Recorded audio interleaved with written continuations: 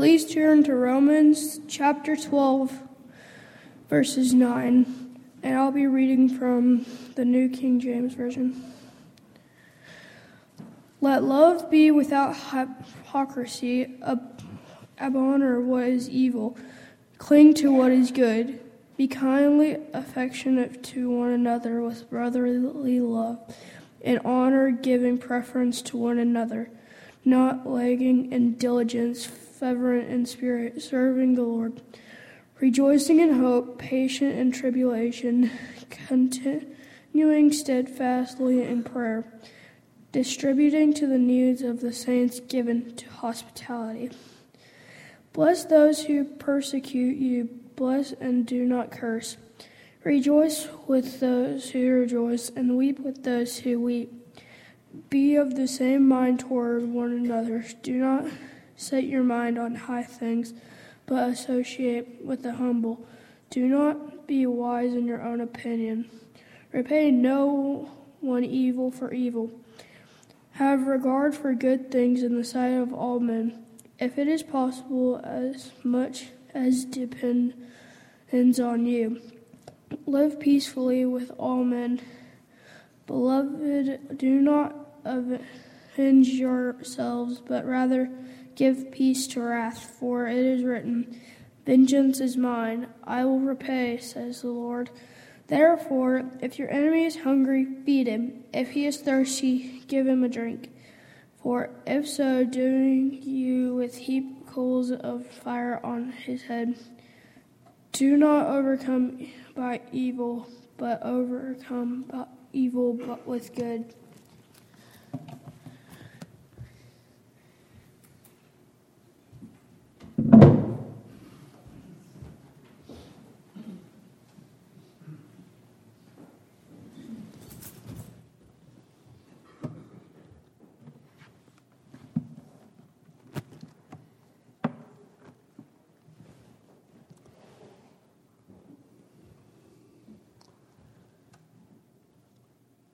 Appreciate Nolan and his willingness to read Scripture, particularly with reading a longer passage than normal that we have.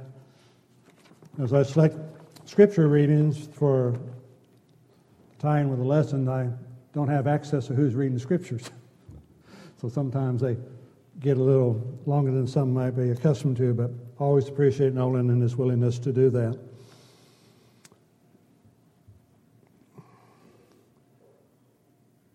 Controlling our thoughts. If we would remind ourselves what can wash away our sins, nothing but the blood of Jesus. We understand that it is the blood of Jesus that puts us into the body of Christ. That it is the blood of Jesus that continually washes us from our sins. Then the concept as well as to how we think will be controlled by that blood of Jesus as well. In light of, again, the Lord's Supper,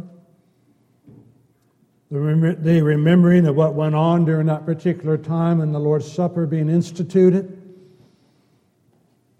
The attitude that Jesus had. His attitude towards his disciples. Knowing that one would betray him. Knowing that the 11 would also abandon him, forsake him when he was arrested.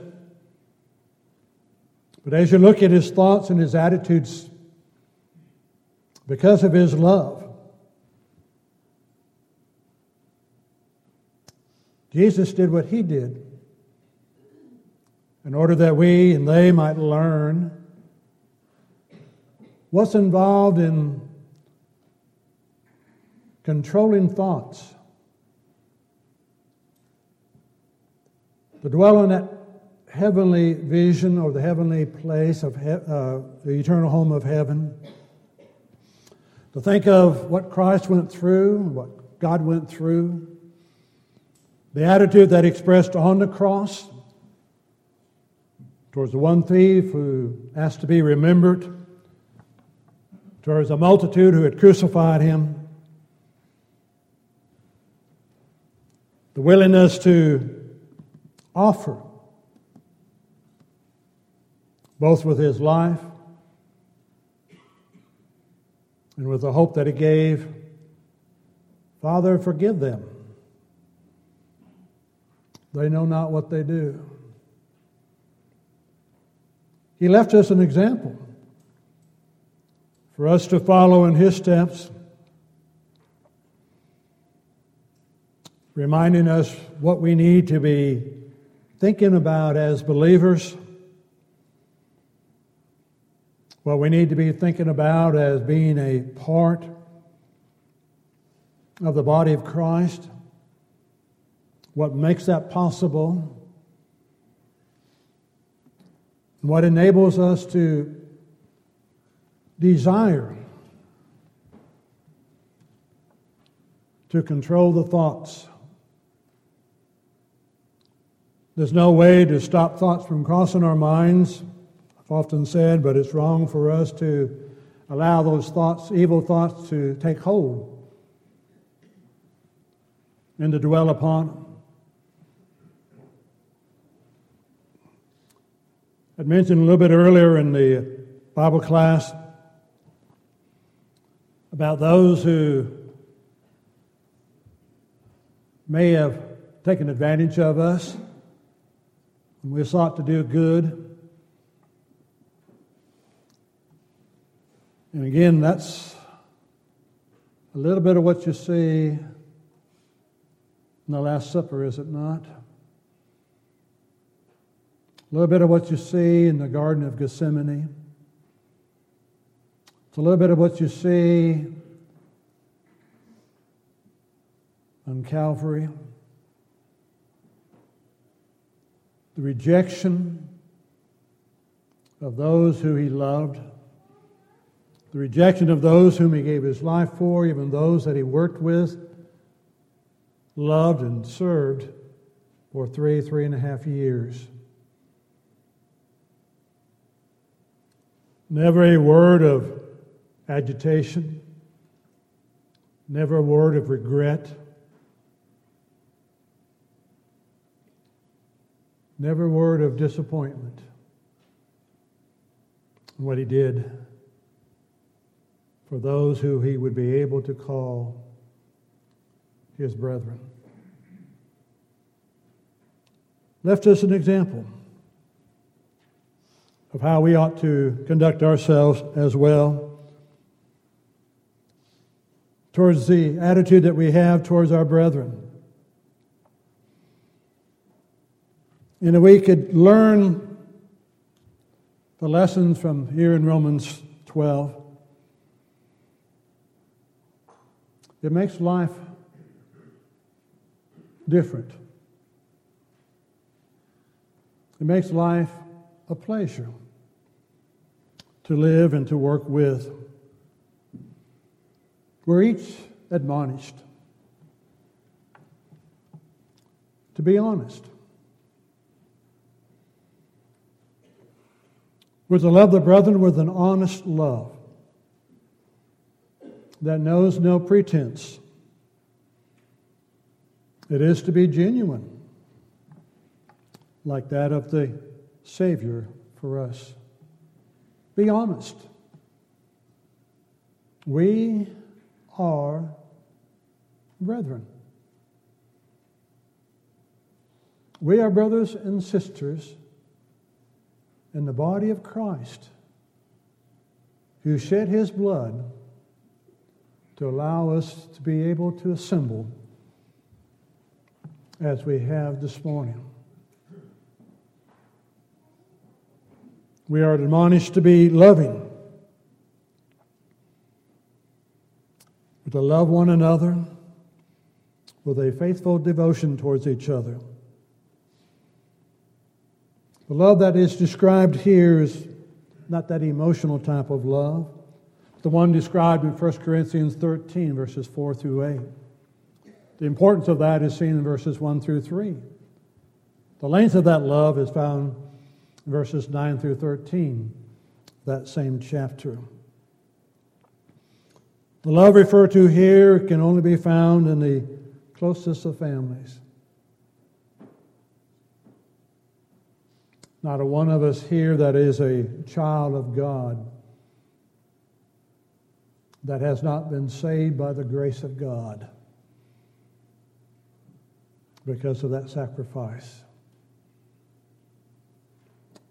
It's not a child of God here that is above another child of God here.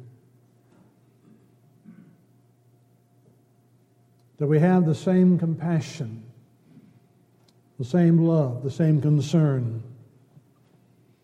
towards one another.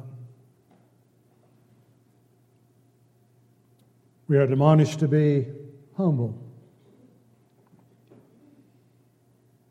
putting others ahead of ourselves. And it's that reminder to us, regardless of who we are, regardless of what we have been given by God in the way of what we would call talents or capabilities, there's not a one of us that is above another. What we have, God has given. If God has given us what we have, be it the 1, the 2, the 5 talents. Matthew reminds us in Matthew 25:15 that he gave to each one according to their several abilities. What we have, we've been given. And if we've been given our talents, why do we act at times as if we have not been given those talents? God gave them. Paul reminds us in 1 Corinthians 12 and verse 18 that God has placed us in the body just as it's pleased Him. The reminders that what has brought us together is God. What unites us together is God. And where He's placed us is God. He put us where He wants us to be. There's lessons, there's hope, there's encouragement, there's support for each one who is a member of the body of Christ, be it here or be it universally in God's kingdom. What we do benefits others, not just ourselves. What others have done have been a benefit to us. Again, that reminder to us as we think about it from time to time, very few of us here to where this is the only congregation that we've had any association with in being a member of the body of Christ. Most of us have been Christians and been part of the body of Christ in other locations. But God has a reason for all those changes that we saw that we may not have recognized at the time. All those little subtle moves and directions, promotions, whatever else it may be, for God to have the body where He wants it to be. So the humbleness that is there, we're His. Let us glorify Him in the life that we live. We're reminded wherever we've been and whatever we've gone through, that God has always looked after us and always has cared for us, oftentimes in ways that many times we haven't recognized until years down the road. We look back and say, I see the benefit, and I learned a lesson there. And what we learned and we share with others. We're to be diligent in our dealings with others. We're His. There's an honor to that. There's a responsibility to that. And there's a sense of awe in that. God entrusting you as an individual with the work to be done in His body, the body of Christ, and to bring honor and glory to His name by the diligence that we give. Hard to read the Gospels, hard to read the New Testament, hard to read the Old Testament, and not see the deep devotion, the diligence that God has demonstrated with those whom He's created in His own image and after His own likeness. The diligence that He's shown in bringing about the Savior, bringing about the body, the diligence that He's shown in His patience, and working that body together, so that indeed it is a light to the world, that they can see something different and need to see something different in the way that we interact with each other, the compassion that is shown to one another, being helpful towards one another, another one of those characteristics that God has shown unto us. To see a need and to be able to arise to that need, whatever it may be. To show compassion where it's needed. Each one of us goes through some trials and some tribulations. Each one of us has things that touch our hearts that may not have the same importance to us as it does to them. But if they hurt, we hurt. When they can rejoice, and we can rejoice as well.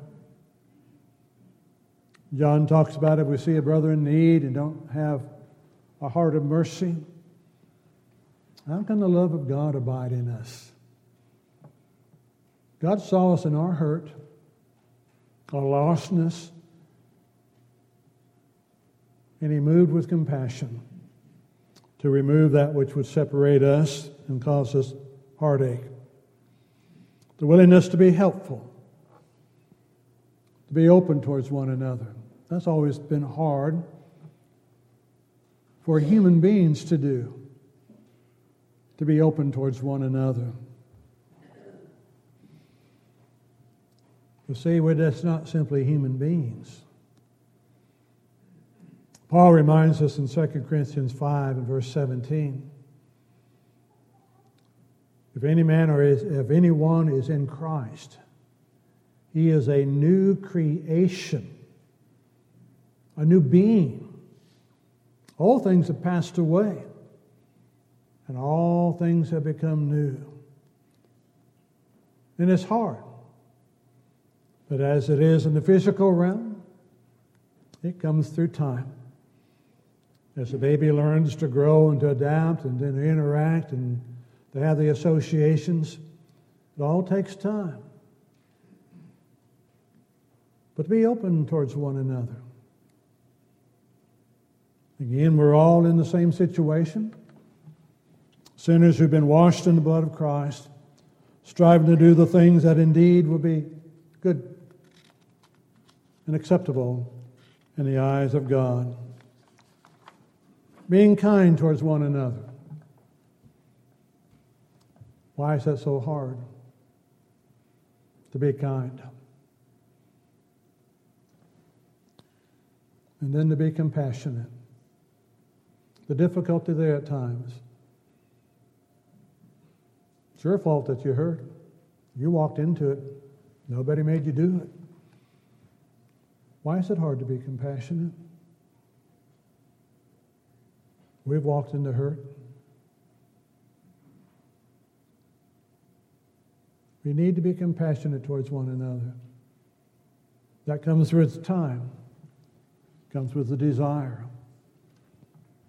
Comes with wanting to be more and more like the Savior.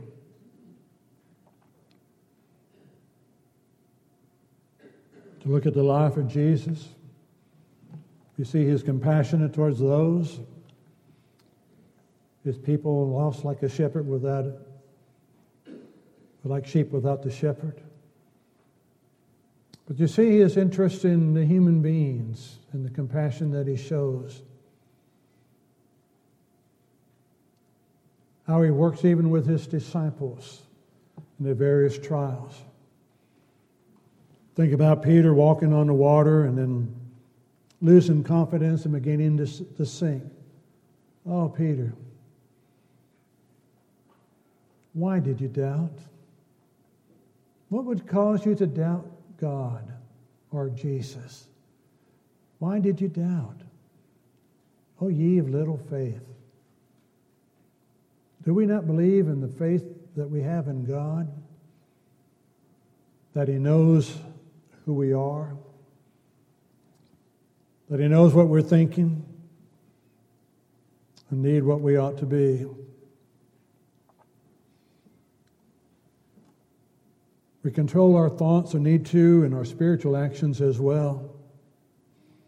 Peter reminds us in 1 Peter 1:16, be ye holy, for I am holy, says the Lord. Be concerned about your spiritual walk before the Lord. To hate the evil,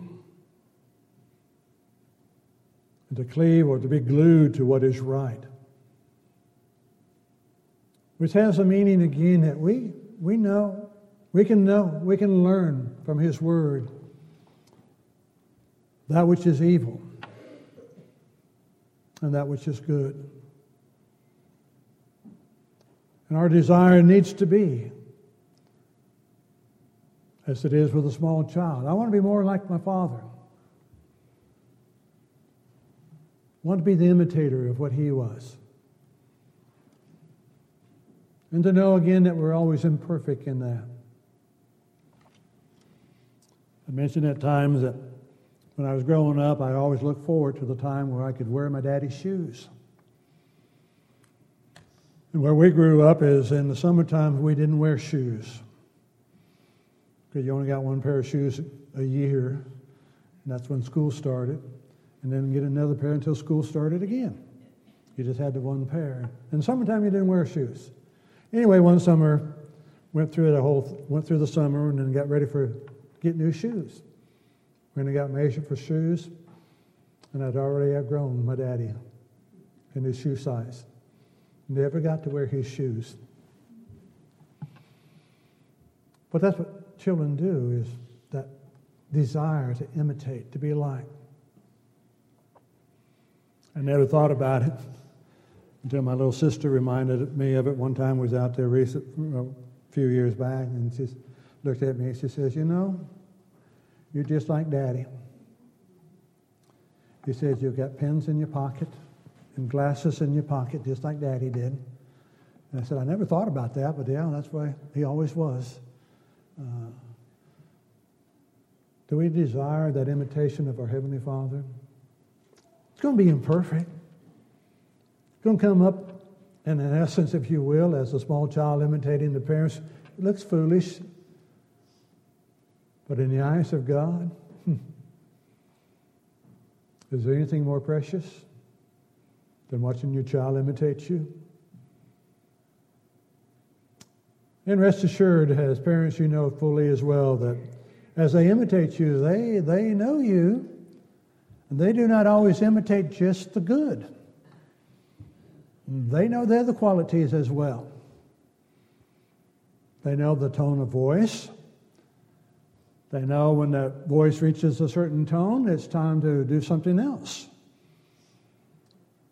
They imitate as they observe, because you're setting the example. Be ye holy, for I am holy, says the Lord. Be ye excited about doing God's will. You're in the most precious work that there is, the most glorious work that there is. You're in the kingdom of God. You're serving a loving master. And it's a joy. It's a joy to be in his house and have the fellowship with brothers and sisters in Christ. The challenge to be faithful and know what's involved in that. Faithful to the Lord. That's part of being the imitator of the Lord as well. It's hard to even begin to imagine the Lord being unfaithful to us. Hard to imagine the Lord being inconsistent with us.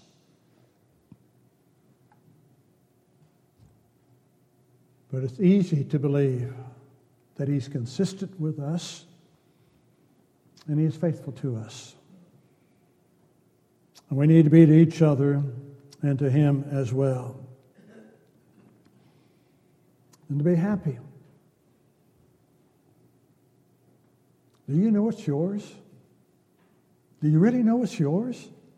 Be happy. You have forgiveness of sins that will condemn one to hell. You've been forgiven of those. They've been washed away and remembered by God no more. Is that not a sense of happiness or gratitude? Thank God they're in the past and they're forgotten and they're washed away by the blood of Christ.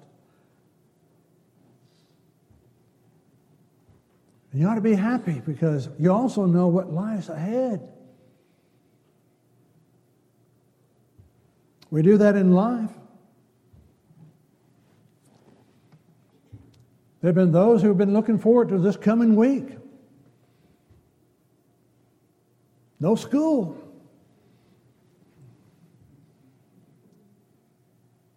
Should we not have that type of happiness to know that one day we're going to be in heaven with God? And everything we've gone through here is going to be gone. And everything there will be new. And to be hopeful. Do we not remind ourselves, Romans 8:28, from time to time? To think about it, to dwell upon it?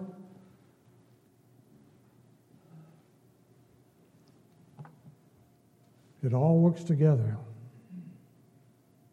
All things work together for good to those who love the Lord, to those who are called according to his purpose. All things work together for good.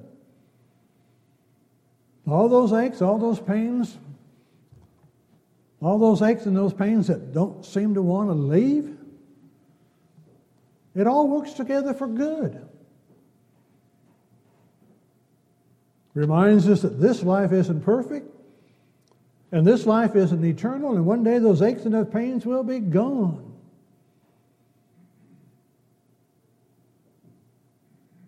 And at times they do give me a brief glimpse of the suffering of my Savior. How can I complain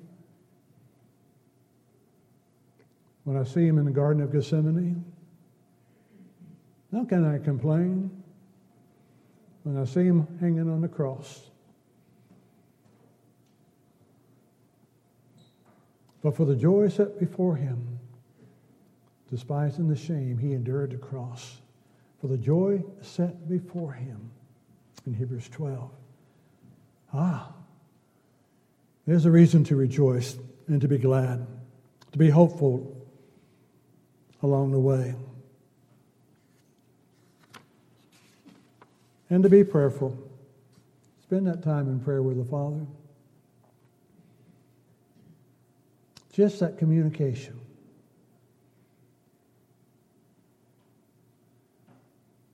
Just knowing. You ever thought about that? Just knowing that at any time, under any circumstance, you have access to him. Bold access, the Hebrew writer says in 4:16. We can boldly come before the throne of God to receive grace in the time of need. Boldly come before that throne of grace and find mercy. boldly. He's there. And He longs to hear from His children. Not just a set time. Well, here's the time I set aside to pray. No, it's at any time. To have that attitude, that spiritual relationship with Him. And that we need to act like brethren. Really do. We're saying God's family. We are a family. Families squabble, but families stick together. Family love and family support one another. Walk as a family and enjoy that fellowship that we have with one another. Walk in forgiveness with each other. Let God deal with the issues when they've been repented of, confessed, they're taken care of. We need to be willing to forgive one another. We all fall short. And God works with us. We need to work with one another. And be faithful to each other. Attitudes. Concepts. Learning to control what we think. Philippians 4:8, things that are honorable, just, of good report, virtue, praise, and all that list there. Let your mind dwell on these things. The peace of God that passes understanding will give you peace. We're a blessed people if we accept what God has done for us, if we accept what God is doing with us, and if we accept what God will do for us as we move towards eternity. But it does begin with what can wash away my sins? Nothing. Nothing but the blood of Jesus. So the question will always be, have you been washed in the blood of the Lamb? Is your life where it ought to be? Or is there a need for you to make a change in your life? It may be to become a child of God. It may be to renew that life in Christ Jesus again. Remember whose yours are, who you belong to, and live it that way. We could assist you, or we could help in any way. Indeed, we bid you to come as together we stand and sing.